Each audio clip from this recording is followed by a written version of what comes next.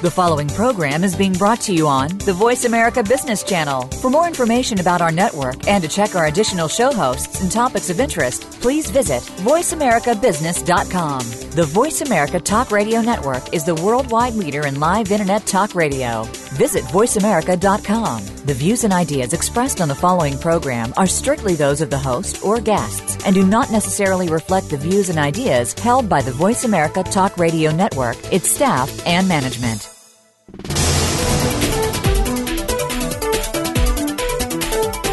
Each business is unique and operated individually of others in the same industry. What they have in common is the potential path to success. Welcome to The Second Stage with your hosts, Jeffrey Cadlick and Brendan Anderson. In today's program, we'll address the obstacles that many businesses find on that path to success and discuss what entrepreneurs and their businesses are doing to stay ahead of the curve.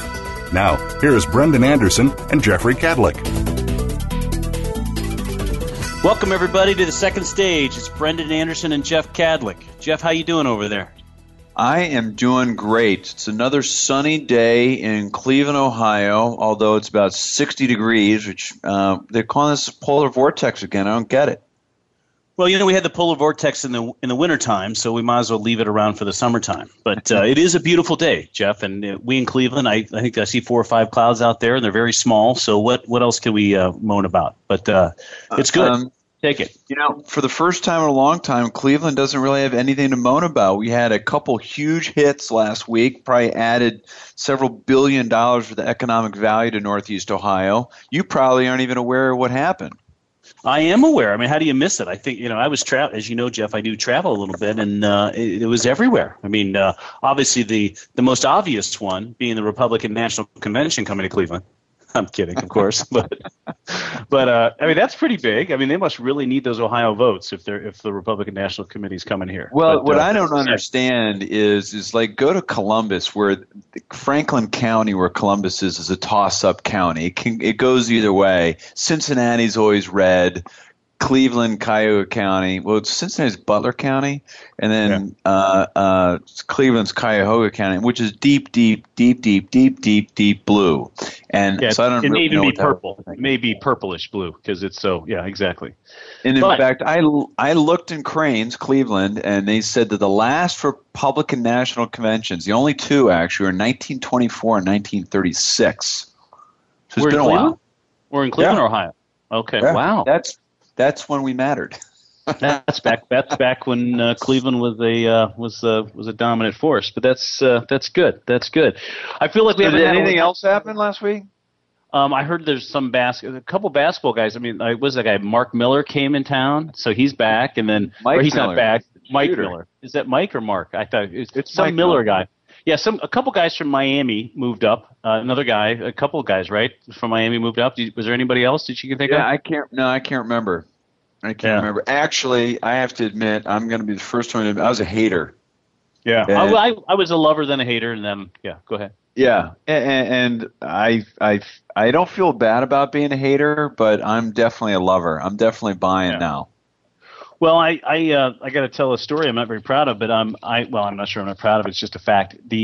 So a couple of the guys in my local EO group were getting some tickets, and so I was dragging my feet because that's what I do. And so the Cavs rep called me during our drive to one of our portfolio companies, and I answered the phone, and he just wanted to let me know that there were no more tickets available for me to buy. So I'm like, wow. I go, you called to let me know there was nothing I could buy just because I was dragging my feet. So I felt good about that. And then I asked him what it was like to be a salesman with no inventory. And he said he's seen all the angles, salesman with lots of inventory, tough to sell, and a salesman that had no inventory. And he decided that having no inventory was a better spot. So I didn't, So I took the cheaper route, and I instantaneously called all of our business vendors and told them that I was making myself available for any Cavs tickets that they might have. Well, apparently I'm going to have to do the same because we're all sold out. So anywho, so obviously our listeners know that we are advocates of Cleveland, Ohio, and like to poke fun at it, but it is a great place to live and do business, and having LeBron And the Republican National Convention here is a good thing. That's good. Good stuff. Good stuff. And Johnny Manziel, but he hasn't done anything yet. So no, I'm not buying that one yet, if ever. But good. Anyway, previous show, we had our good friend Bo Burlingham on as a guest. And I can't wait for his new book, Finish Big or The Big Finish? Finish Big. Finish Big. Finish Big. Finish Big. I'm excited to hear. He is a journalist at heart. That he's very passionate about entrepreneurship, and he's made that conversion from someone that was not necessarily an advocate. I'm not going to use different colors to describe where he was in the political spectrum. I'll just say he was not an advocate of the business world, but he has had a major conversion simply because I think he holds people that create jobs, good paying jobs for people in high regard. That's where I'm going to conclude with on Bo Burlingham. No, I think it's great, and I think what's so neat about what he's trying to do, what he's been doing his whole life, what he's trying to do, either at Inc. magazine or at at Small Giants, or there's a new thing that they're getting involved with called the Tugboat Society. It really is about building sustainable businesses, building businesses that can last longer than the entrepreneur, the management team, and that can continue to add value to the communities in which they serve. And it sounds, it sounds like that's. Something that's not realistic or something that's not profit motivated. But the fact of the matter is, as we learned from Bo a couple weeks ago, I've lost track, is that that one of the 6 core things is that you have to make money. It has to be profitable, and because that's how you sustain yourself. That's how you invest in your people and in your product and drive the business forward. So, although leadership, community, relationship, culture, and passion are all very, very important, as you and I talk about every week, Jeff, but profit is also eventually a very, very important piece of the puzzle. Which brings me into our topic for today, which is really? Yeah. Oh, yeah. Okay, cool. It's entrepreneurial and venture funding / financing. And we have the perfect guy for as our guest, as we typically do, simply because he's been on both sides of the fence. He has been an executive in a venture business world, and he is now working for Silicon Valley Bank. His name is John Hoesley. He's the managing director with Silicon Valley Bank in the technology Midwest practice, where he works closely with growing companies, angel investors, venture capitalists, and private equity to deliver innovative financing solutions.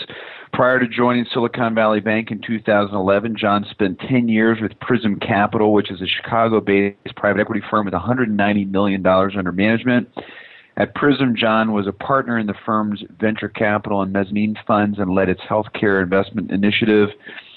Previously, John was the CFO of Legato Partners, which successfully restarted Brex and Spring Hill horticultural brands after their bankruptcy of their parent company, and co-founded Invencio Corporation, provider of data management software. He is also on the executive committee of the Illinois Venture Capital Association and president of the IMSA Fund for the Advancement of Education. And he's clearly a brilliant man because he also went to Kellogg Graduate School of Management, and I understand people that go there are particularly intelligent. That's what I heard. I tell you what, that's what I heard. I've yet to see it happen since you went there too, but I'm sure they've made some positive moves in their acceptance process because they are, very highly ranked. So, I'm sure John pulled the average up after they got rid of you. Probably. Look, I'm not saying I'm setting the curve. I'm just saying I got in there and escaped. You were on the curve. You were on the curve. I was, yes. Good. I was on one side of the curve. So before I want to go much farther, I just want to remind everybody that we want people to participate in our topics and share their ideas and experiences. This is a community of entrepreneurs helping entrepreneurs. You can email us at the second stage of evolutioncp.com. or you can comment or offer questions on our blog at evolutioncp.com. I want to also thank our sponsors, McGladrey LLP. They're a leading provider of assurance, tax, and consulting services focused on small and mid-sized businesses nationwide, with more than 6,700 people in 75 U.S. cities. I think this is going to be a really interesting topic, Brendan, because as I had shared with John prior to, as we prepared for the show, is we have talked about on the second stage about how there's been articles that have come out either in the Wall Street Journal or more recently in the Brookings Institute white paper, if you will, dated May of 2014, that really talks about a decline in entrepreneurship in the United States. Of course, I have to highlight the fact that I wrote an article for, I think it was Smart Business magazine, about this same issue, where I was really combining all the articles that I had written. And it says essentially that according to the Brookings Institute report, American entrepreneurship is at its lowest point in 30 years, and the decline has been declining since 2009, which is kind of scary for guys like you and me that we participate in entrepreneurship every day, see the benefits, spend a lot of time with small business owners and entrepreneurs, and know what it can do. It's kind of concerning. It was interesting, Jeff. I was thinking about, obviously started my getting into business in 1995 and the barriers to entry then. And obviously technology has a lot of positives to do when it comes to getting into business for yourself. But as you know from the businesses we're investing in, technology also raises the bar for entrepreneurs to get into certain businesses and so forth, where, not only do you have to have some of these basic kind of infrastructure pieces that we never had to have back when, but also in some of our businesses, the government regulation and so forth is, we have a neat business in Detroit, and, they now, a little bit surprise to us, but have to register in every single state, and every single state is different, and every single state requires, if you really look at what we have spent to get registered in all these states, it's a big number and an ongoing number. So it's I wonder whether John feels that's part of the problem. We'll definitely hit him up for it, or get his opinion. Yeah, no, definitely. And I was just thinking about, just as a brief aside, the disclosure. I know it's a little off topic, but the disclosure that the regulatory body require today. I mean, they not only need financial statements on the owners, but the personal financial statements of the shareholders of the corporate entities that own the business. And so it's tall order. Big stuff. So, big stuff. It is big stuff. So with that, we are going to ease into the first break here of the second stage. And when we come back, we'll be with our guest, John Hoesley, the managing director of Silicon Valley Bank in the Midwest Technology Practice. Thanks for tuning in to the second stage.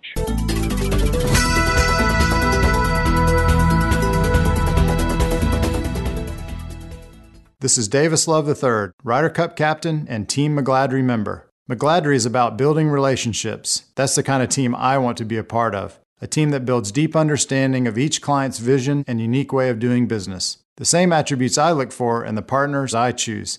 It's this understanding that enables you and me to make confident decisions. When you trust the advice you're getting, you know your next move is the right move. This is the power of being understood. This is McGladrey. Assurance Tax Consulting. Today, enterprise technology is both strategic and global. Each week on CIO Talk Radio, IT thought leaders from around the world share their experiences with listeners as they discuss with Sanjog Aul how they are trimming costs and partnering with business to innovate and help IT become more competitive. This means better care for customers and improves the corporate bottom line. If you want to keep up with IT thought leadership, listen to CIO Talk Radio with Sanjog Aul every Wednesday at 7 a.m. Pacific Time, 10 a.m. Eastern Time on the Voice America Business Channel, the bottom line in business talk. Inside Healthcare is the only radio program focused solely on the healthcare industry. We bring together new and experienced entrepreneurs and industry veterans from throughout the country who are changing the dynamic on how healthcare is delivered today. Join us as we ask the tough questions, explore current topics, and discuss the new partners and models in healthcare that successfully address the needs of population health across the country. Listen Mondays at 6 a.m. Pacific Time and Saturdays at 9 a.m. Pacific Time on the Voice America Business Channel.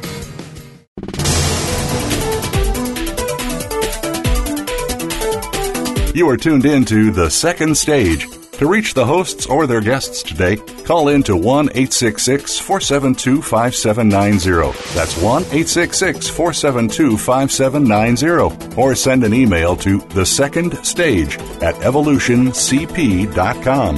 Now, back to Jeffrey Cadlick and Brendan Anderson. Welcome back to the show, The Second Stage. This is Jeff Cadlick, and I'm here with my partner, Brendan Anderson. Like any forum, the show will be more effective and powerful if folks contribute their experiences and ideas. We invite you to continue the discussion from each week's show on our blog, which can be found at evolutioncp.com, and you can email us at thesecondstage@evolutioncp.com. We want to hear from you because an effective small business owner is on a continual path of learning, and that's what this show is all about. When we eased into the first break, we were talking about our good friend John Hoesley, the managing director with Silicon Valley Bank, and we want to welcome him on the show. Hello, John. Hi, Jeff. Thanks for having me. It is our pleasure. We as we were talking in the first segment of our show about entrepreneurship, according to the Brookings Institute and the Wall Street Journal and some other articles that we've been seeing, there seems to be on a precipitous decline in those that are willing to participate in entrepreneurship. And fortunately for me, and making me feel better, you've seen some different trends in your part of the world. Yes, definitely. I believe the story is a little bit more nuanced than just the headline figures might suggest. In our practice, we cover three primary areas. The first is information technology. The second is life sciences, which you can really think of as medical devices and pharmaceutical and diagnostics. And the third is what we term energy resource innovation, which most people would think of as clean tech. And if you look at the statistics on an aggregate basis for venture-backed entities, actually the first quarter of 2014 was the best quarter that we've seen since 2001, believe it or not. So it's been a long road for a lot of these businesses, but fundraising right now is very robust. And in the first quarter, for example, almost $9.5 billion was raised by 1,000 companies. And this doesn't even count the angel activity that's out there today. So those numbers seem pretty rosy on the face of them. However, when you peel back the onion a little bit, what you would see is that all the upsurge is basically within the information technology space. IT fundings over the past 5 years have essentially doubled as more and more money has piled in on the heels of huge successes such as the Facebook IPO, WhatsApp acquisition, et cetera. When you look at other industries, particularly those that are more capital intensive, that is where you begin to see a somewhat more disturbing picture. If I look at medical device and pharma, for example, the fundings in those spaces have been essentially flat to down over the past 3 years. Many of the firms that used to fund innovative companies in those spaces are essentially defunct today because they have been unable to raise money from investors to in turn invest in companies. And finally, in the clean tech sector or energy resource innovation, fundings there have dropped by almost 2/3 over the last 3 years. It's been a precipitous decline due to early losses in the segment. And in that case, it's hard to see a bottoming, and we're not sure exactly when that segment's going to recover. We hope it'll be over the next few years because some of these companies are truly innovative and are doing things that could potentially alter the course of our energy usage over a very long period of time. Hey, John, go ahead, Jeff. Go ahead. No, I was just saying, I've always found the VC model interesting because historically, the only exit was the IPO, and that was really when the IPO market was dead. VC was really kind of in the trough, and when the IPOs were hot, VC was going great guns. But then there was other options. I mean, you had these mega funds. You've got corporate entities now that are sophisticated investors in these sorts of things, and you've got the Microsofts and Googles of the world that have these war chests. And it seems to me that what they're buying is driving ultimately what gets funded in the VC world, and not necessarily the innovation. I mean, are you seeing the same thing, or am I misreading that? Yeah, no, that is, I think there's a lot of truth to that, ultimately. If you look at, if you step back and sort of put yourself in the shoes of a venture capitalist, your goal ultimately is to make as much money as you can for your investors while taking as little risk as possible. And when you see the Googles, the Apples, the Microsofts of the world with these enormous war chests actively buying up young companies at a fairly early stage in their development, that's a very attractive exit mechanism. The reality is, for a venture capitalist, in most cases, you would ultimately rather that the portfolio company is sold to another company instead of going the IPO route. The reason being, when the company is sold, you get all your cash at that moment in time, and you don't take any further market risk, whereas in an IPO, it might be 3 years before you've realized all your proceeds on it. So it makes a lot of sense that the information technology segment has attracted tons of capital, because it's actually very easy to develop applications today. You can grow a company much more quickly than at any other point in time, and that means that they can return money ultimately to their investors, which enables them to raise more funds. So there's a virtuous loop going on right now in information technology. If you contrast that with what I'll call some areas where the advances may be truly breathtaking, like developing new pharmaceuticals, it takes a long time. Those companies, in many, many cases, are going to take 10 plus years to build. You're typically putting up to hundreds of millions of dollars into these companies, and you have a more binary risk to them. Ultimately, the drug may not work. It may die after a phase 3 clinical trial, in which case all that money is effectively lost. And I think when you move over to clean technology as well, when you think of some of the really enormous projects trying to take biomass and convert it to fuel, for example, you're spending hundreds of millions of dollars up front on plant, et cetera, in the hopes that the market is still viable at the point you come to market and fossil fuel prices haven't dropped. It's a very risky proposition, and the huge capital outlays coupled with the risk have really taken a lot of the fundings out of the life sciences and clean tech industries over the past few years. Hey, John, just a kind of a surface question. Jeff and I both came out of the banking world, and obviously most banks don't look at sort of the things that a Silicon Valley Bank would look at. How's it been for Silicon Valley Bank operating? I assume in a traditional bank environment focused on these sorts of companies. I would assume the regulators would be the same regulators that are beating up the other banks. How does that work?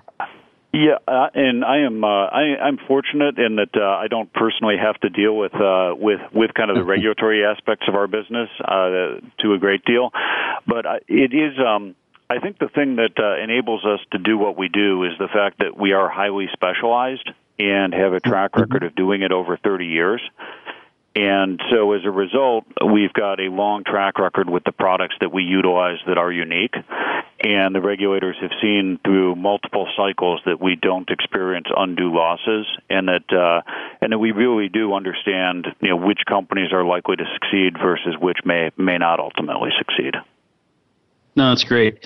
Hey, maybe talk about, I know Jeff and I spend a lot of time talking about how we look at the entrepreneur world, and I got to be honest, I'm stunned that the number of business startups is down. I'm just curious your take. I mean, what are you seeing out there? Yeah, well, on the information technology side, again, there has never been a better time to start a business. Like, I look back to when I started my first company back in the year 2000, and it basically cost you $1 million to turn on the lights, get a phone system, and a server farm going. Today, you can do all of that and develop your first product for less than $500,000. So it's a fantastic environment for someone to go out and to start a company on that side. In contrast, in a lot of businesses, the costs have actually risen, and they've risen dramatically since that period of time.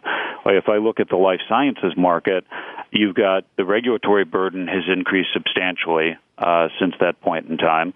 And not only that, but it's gotten, once you finally clear the regulatory hurdles and get your product approved, you then have to get it reimbursed.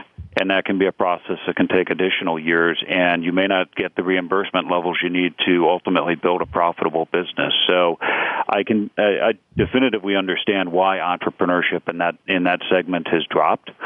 And I think if we wanted to look at the overall economy as well, when you think about like just small traditional American manufacturing businesses, for example, a lot of the ability to access capital and loans at the very early stage in the market is remains more constrained than it was pre-2009. And as a result, I think those barriers, coupled with some increased regulation, discourages people from pursuing an entrepreneurial path. It's amazing too. One of the things that you go back 25 years, the word entrepreneur wasn't necessarily viewed in a positive light, and today, most of these colleges have kind of majors that talk about entrepreneurship. So it's kind of crazy to think that the numbers are down, but you can't argue with them, and it's a bummer. But what other things do you see from the venture funding world? I know you guys are in kind of three specific verticals, but are you seeing that that's increasing, decreasing? Yes, the overall market is increasing definitely at this point in time, and we definitely, again, it is very focused on IT. Life sciences flat, and clean tech is down. But I think the story even goes a little bit beyond just the traditional venture numbers that I quoted, because these are for formal venture capital funds. There has been a blossoming of angel investment activity as well. And it's a little-known fact, but there are almost as many companies angel-funded in the greater Midwest as there are in California, which is very, very counterintuitive, I think, to most people that believe that entrepreneurship is somehow headquartered in California. It's actually become a very, very national phenomenon. I'll throw this to Jeff, but I literally, we had a deal that we loved and we actually funded, and as we were talking to some people about expertise and so forth, we were talking to some East Coasters, and they literally asked the question, why is it based in the Midwest? And it was like, it's like, how do you answer that question? But it was a stunner. I'm like, do you want me to answer that? Is that a joke? Yeah. Yeah. I don't know. Well, apparently all the talent pool is up around Sand Hill, and that's it. But anyway, we are going to take a brief break here and continue when we get back talking about entrepreneurial and venture funding with our friend John Hoesley, Managing Director with Silicon Valley Bank. Thanks for tuning in to the second stage.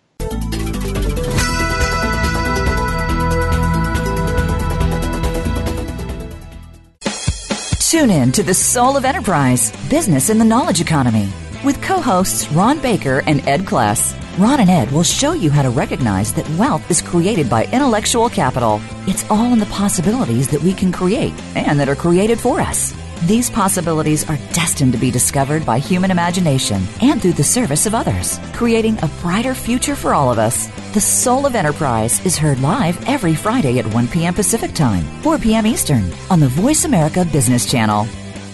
This is Davis Love III, Ryder Cup captain and Team McGladrey member. McGladrey is about building relationships. That's the kind of team I want to be a part of. A team that builds deep understanding of each client's vision and unique way of doing business. The same attributes I look for in the partners I choose. It's this understanding that enables you and me to make confident decisions. When you trust the advice you're getting, you know your next move is the right move. This is the power of being understood. This is McGladrey. Assurance Tax Consulting. Hi, I'm Rebecca Costa, host of the Costa Report every Tuesday at 6 a.m. and again at 6 p.m. This week, my guest is outspoken former congressman and one of our country's most prominent gay public figures, Mr. Barney Frank. He'll be with us to talk about the Supreme Court's ruling on DOMA and how the Obama presidency is doing in its second term. Don't miss Barney Frank this Tuesday at 6 a.m. and again at 6 p.m. on the Voice America Business Channel.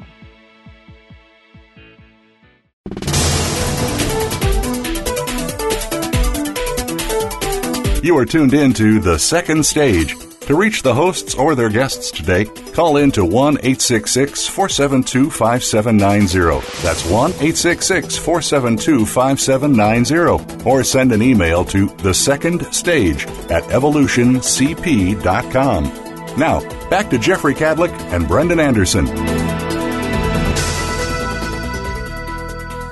Welcome back to the show, The Second Stage. This is our show, but as a forum, so we're looking for input from you so you can benefit from everyone's experience. We are back here with our guest, John Hoesley, Managing Director with Silicon Valley Bank. And we were finishing off the last show where I made some subtle comment about the concentration of talent in the venture world being out in on Sand Hill Road, which is a famous road down in San Jose, kind of south east of San Francisco. That's really been the epicenter of venture capital for the past 30 plus years. But John, you have a different opinion of that. Is that correct? Yes, and I think, ultimately, I think the Center for Venture Capital Funds will likely remain there. But I think as far as entrepreneurship goes and the creation of companies, I believe that is actually going to become much more widely distributed across the U.S. as time goes on. And if I look specifically at the Midwest today, I think we're in sort of the third inning of a nine-inning game. I actually believe that there are structural advantages that the Midwest has that will enable it to grow faster in certain segments than the West Coast. If I take, for example, software for business-to-business applications. The reality of that is today, those companies are selling to Fortune 500 and smaller companies, but predominantly they're going to be selling to industrial and services businesses. The reality is that those customers aren't headquartered in Silicon Valley. They're all right here in the Midwest. If you look at the concentration of Fortune 500 companies, this is where they're at. So if you're an entrepreneur, your customers are here. You don't need as much capital as you used to, and you can access it from multiple sources. You don't need to be close to your venture capitalist anymore. And the engineers that you need to really grow the company, which are in scarce supply, actually you've got a much better feeder system for them because of the universities here in the Midwest. And top all that off with, you'll have to pay those engineers only about half of what you would have to in the Valley. And you've got some pretty powerful ingredients that would argue that the Midwest is going to see a big surge in activity, and it's going to sustain over the next decade or two. John, you mentioned that I don't remember if it was on air or off air, but how the Midwest Angels have backed a very large number of companies or angels. How have those performed, or is it too early to tell? It is truly hard to tell because so many of these deals are underneath the radar, and you don't really have visibility into them. However, I do have anecdotal evidence that some of these deals go quite well. We've seen across the Midwest greater fundraising numbers than we've ever seen before on the venture side. And if you think about it, all those companies probably started with angel funding. And that would indicate that the angels are definitely making bets that are paying off and that are fundable from institutional sources subsequently. The second thing is the surge in the number of active angels is indicative that somebody somebody had to make money somewhere to entice more people to pile in. In the angel investing segment, a lot of times what will happen is an individual will have money in a company. That company sells for a nice multiple. That person takes home a big return on their invested dollars, and naturally they kind of tell their friends about it. And as they tell their friends about it, some of those friends decide that they want to get into the angel business as well, and often they'll band together and do transactions together. So I don't think you'd have this surge in angel activity if there wasn't also a corresponding surge in returns over time. Could I ask some potential thoughts behind that? Because what I feel like I see is we've talked to more and more venture people or companies that are looking for venture financing historically defined, that venture firms seem to be moving up market and kind of away from pre-revenue and pre-earnings. They're looking for a little bit more sure bets, if you will, and so that is the fact that they're moving, away from that profile, creating angel investors, because they're not being crowded out by institutional investors anymore. Or is another possibility, because we see this on the private equity side, that people are feeling wealthy because this rise in the public equity market, and they've got this irrational exuberance, if you will, using Alan Greenspan's term from whatever it was, 1996, as a potential driver. Or again, like you're suggesting, it was a big win. Yeah, well, I think one of the key drivers to that particular trend, where traditional venture funds aren't really doing a whole lot of pure seed activity, is the increased capital efficiency of businesses. So it goes back to the fact that you can get all the way to a product today, and oftentimes to a couple of customers, for less than $1 million. If you wanted to backtrack in time to the great .com burst, at that point in time, to create a company that was scalable, it literally cost millions of dollars in infrastructure. And so if you were putting together a small angel round, that angel round had no hope of ultimately getting you all the way to the promised land. So VCs, almost of necessity, had to take earlier stage risk at that point in time. And as a VC, I always thought of risk is kind of delineating along three vectors. The first is product risk, which is, does the product work? The second is market risk, i.e., will people buy it? And the third is execution risk, which is, can the management team deliver? And today, there's almost no reason, at least in the information technology space, for a venture capitalist to really take product risk, not for a traditional software application. Most of the times, the prototype can be built out with just an angel round of financing. So the VCs most often will enter the company at the point where they're taking market risk or where they're taking execution risk. And the angels have really stepped in to fill in kind of the product risk part of the chain there. It's pretty neat. I hadn't thought of it that way, but it's kind of interesting. If you just look at evolution's kind of deal flow, the way we look at things is we've seen many more, I'll use the word software deals, than we ever have, but the software is up and running. It's generating revenue. It's, quite frankly, a lot of them are generating profit, where the entrepreneurs figured out a way to find customers that'll pay them a decent number to continue to develop it. So that's interesting. Maybe get into a little bit more about how Silicon Valley Bank can support entrepreneurs and startup sector. And as I mentioned earlier, the concept of a bank in this space is quite unique.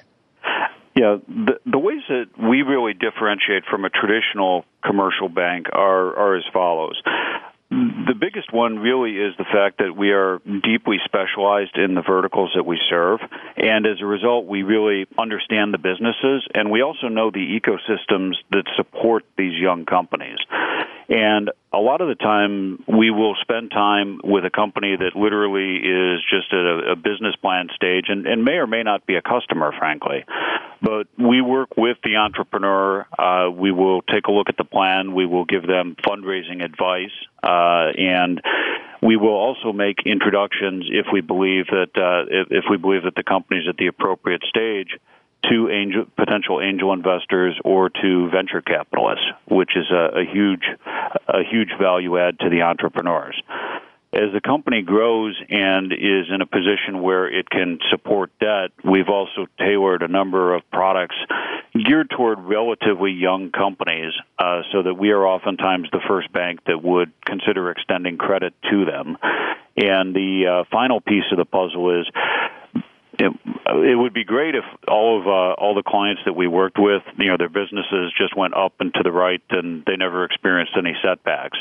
The reality is, businesses, particularly in the segments we serve, have bumps in the road. There's always unexpected developments when you're trying to carve out something new, and because we understand how these businesses operate, ultimately we tend to be far more patient and understanding and work to develop a solution when those inevitable bumps in the road come than a conventional bank where they probably have only seen a couple companies of this type and frankly will sometimes hit the panic button. Yeah, I was going to say no banks pulled the panic button on in the last downturn. So wait a minute, let me get this straight, John. You guys actually lend money to companies when they need it? No, don't do it. That is unheard of. No way.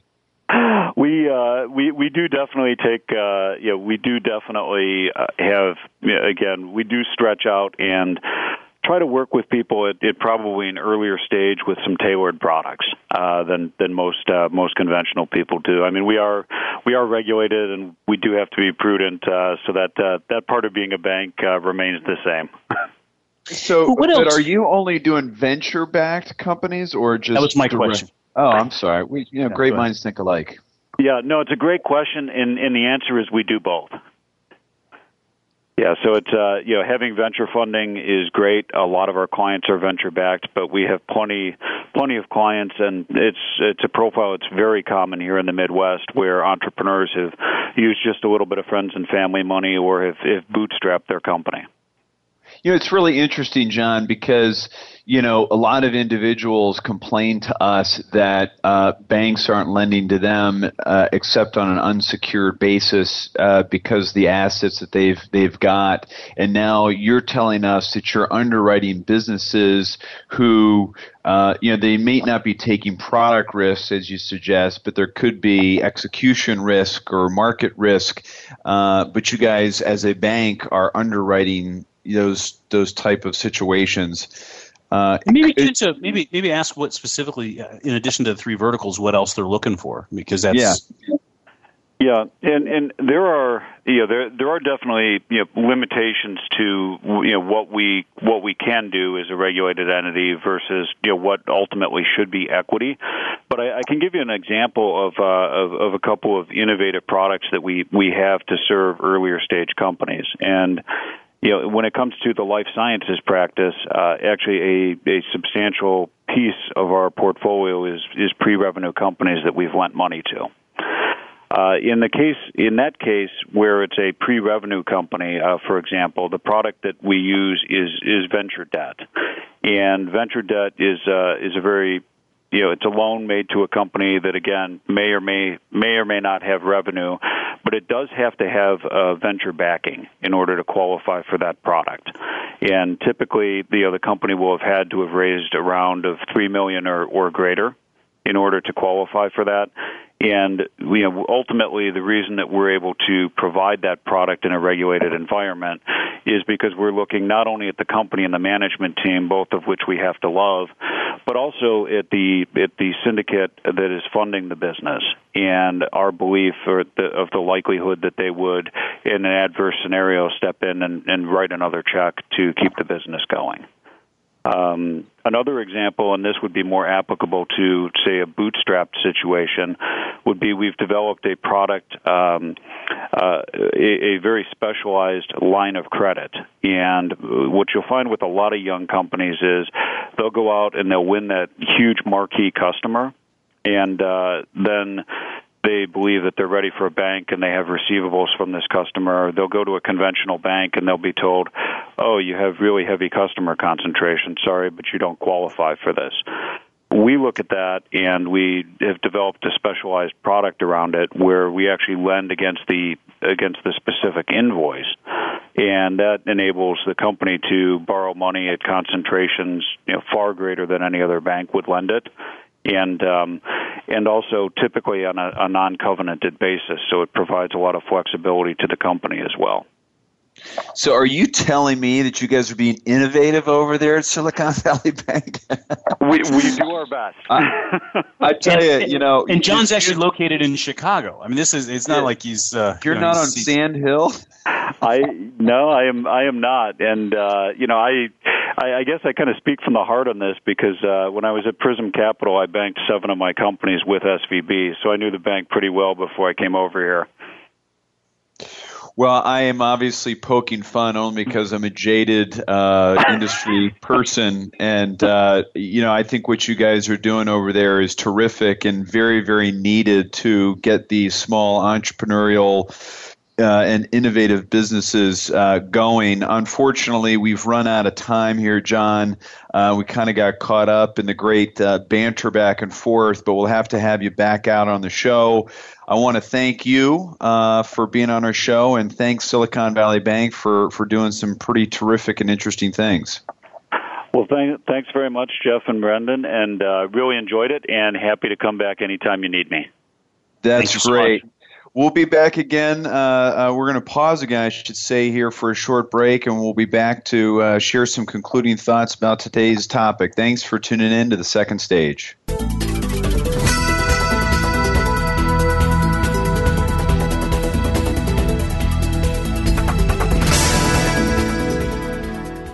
This is Davis Love III, Ryder Cup captain and Team McGladrey member. McGladrey is about building relationships. That's the kind of team I want to be a part of. A team that builds deep understanding of each client's vision and unique way of doing business. The same attributes I look for in the partners I choose. It's this understanding that enables you and me to make confident decisions. When you trust the advice you're getting, you know your next move is the right move. This is the power of being understood. This is McGladrey. Assurance Tax Consulting. Are you feeling slammed and suckered in today's stock market? If so, then you need to tune in to Profitable Investing with Jordan Kimmel. Every Thursday at 8 a.m. Pacific Time, Jordan Kimmel will train you in what you can do to beat up the big boys on Wall Street, as well as share his secrets to success so that you can buy and sell like a profit-pumping pro. Grab the bull market by the horns and listen to Profitable Investing with Jordan Kimmel. Every Thursday at 8 a.m. Pacific Time, right here on the Bottom Line in Business Talk, Voice America Business. When money and tech come together, it can make for a harmonious or detrimental relationship. On Media and Your Money, host Jason Steele will show you how streaming media can work for you to help you accomplish your financial goals, both short-term and long-term. Do you have a plan for investment opportunities? How is college planning going for your kids? Is your retirement strategy working for you? Listen for Media and Your Money, Thursdays at 9 a.m. Eastern Time, 6 a.m. Pacific Time on Voice America Business.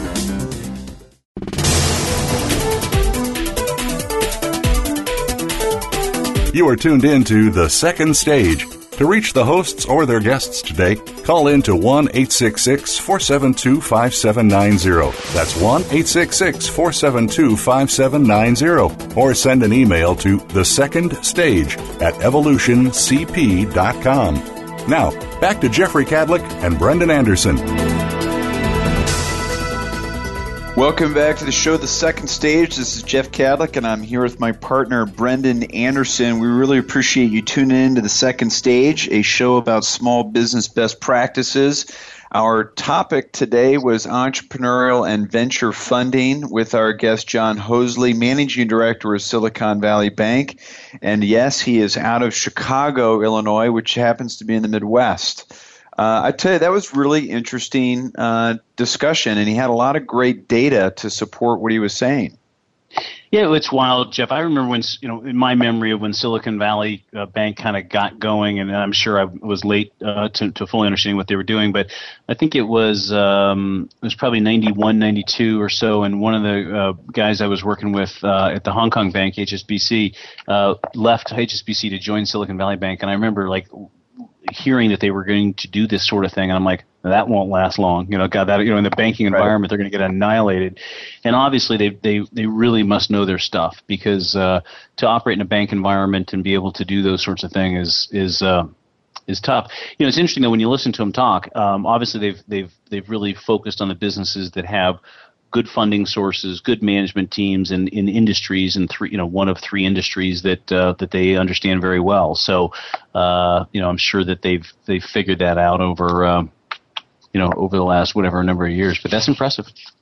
Well, one of the important things I thought he said, or at least I think I thought I heard him say this, was that they, like a normal, commercial lender, they certainly can dissect financial statements and that sort of stuff, but they really understand the ecosystem. They really understand all the players, who the smart money is, where the dollars are, what models are working, what deals are getting funded. He's talking about capital efficiency, and he really understood. And maybe it's simply because he's been on both sides of the fence as an entrepreneur, small business owner himself. But he really had a wonderful grasp of all aspects of the continuum, if you will.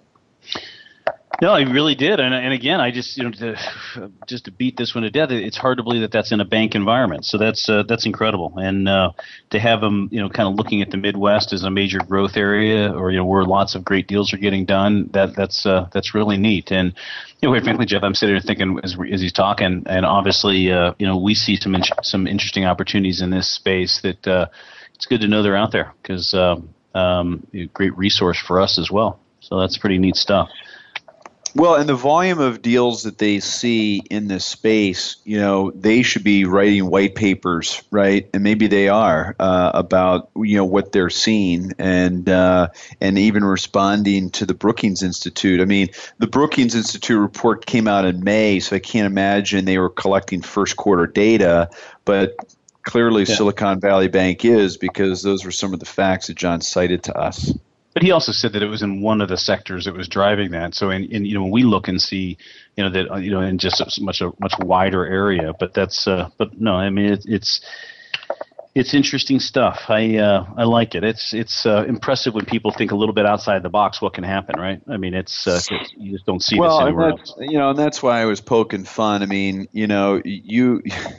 I had a lender stop by the other day, and they all admit that they're kind of order takers. Really, there's nothing different that they're doing versus anybody else. It's just there isn't, and it's been very, very frustrating. We've had success with select institutions and select people within those institutions that really have credibility with their committees, if you will, their investment committees. And those people are special, and you really, when you got them, you got to stay with them, because the rest of it is pretty plain vanilla. But innovation is great, and Silicon Valley Bank's certainly doing interesting things.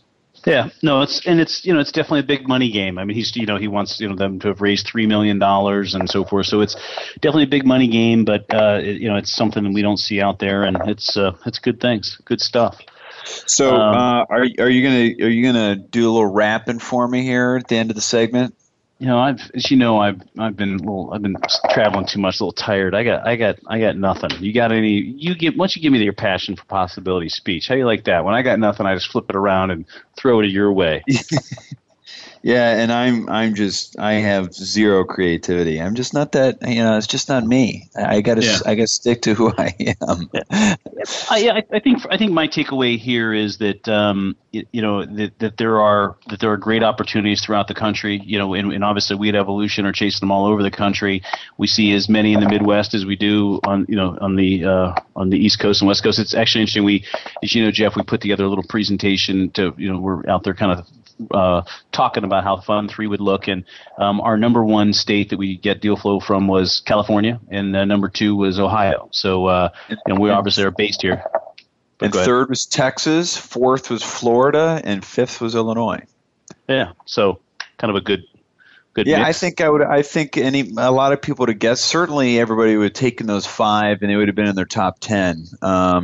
But But look, I agree with you that there's a lot going on out there. It's just sometimes not that obvious or easy to find, and you just got to work at it every day, and that's where evolution separates itself from the other groups. Passion for possibilities, Cadlick. Passion for possibilities. Right. That's exactly right. So we are going to sign off on this week's show on entrepreneurial and venture funding with our guest, John Hoesley, Managing Director of Silicon Valley Bank. And appreciate you all listening in this week, and have passion for possibilities. Thanks for tuning in to The Second Stage.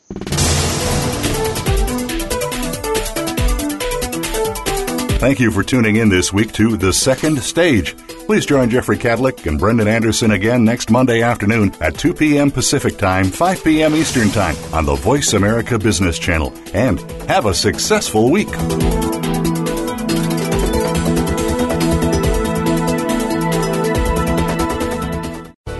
Thanks again for listening to the preceding program, brought to you on the Voice America Business Channel. For more information about our network and to check out additional show hosts and topics of interest, please visit voiceamericabusiness.com.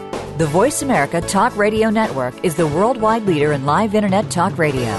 Visit voiceamerica.com. The views and ideas expressed on the preceding program are strictly those of the host or guests and do not necessarily reflect the views and ideas held by the Voice America Talk Radio Network, its staff, and management.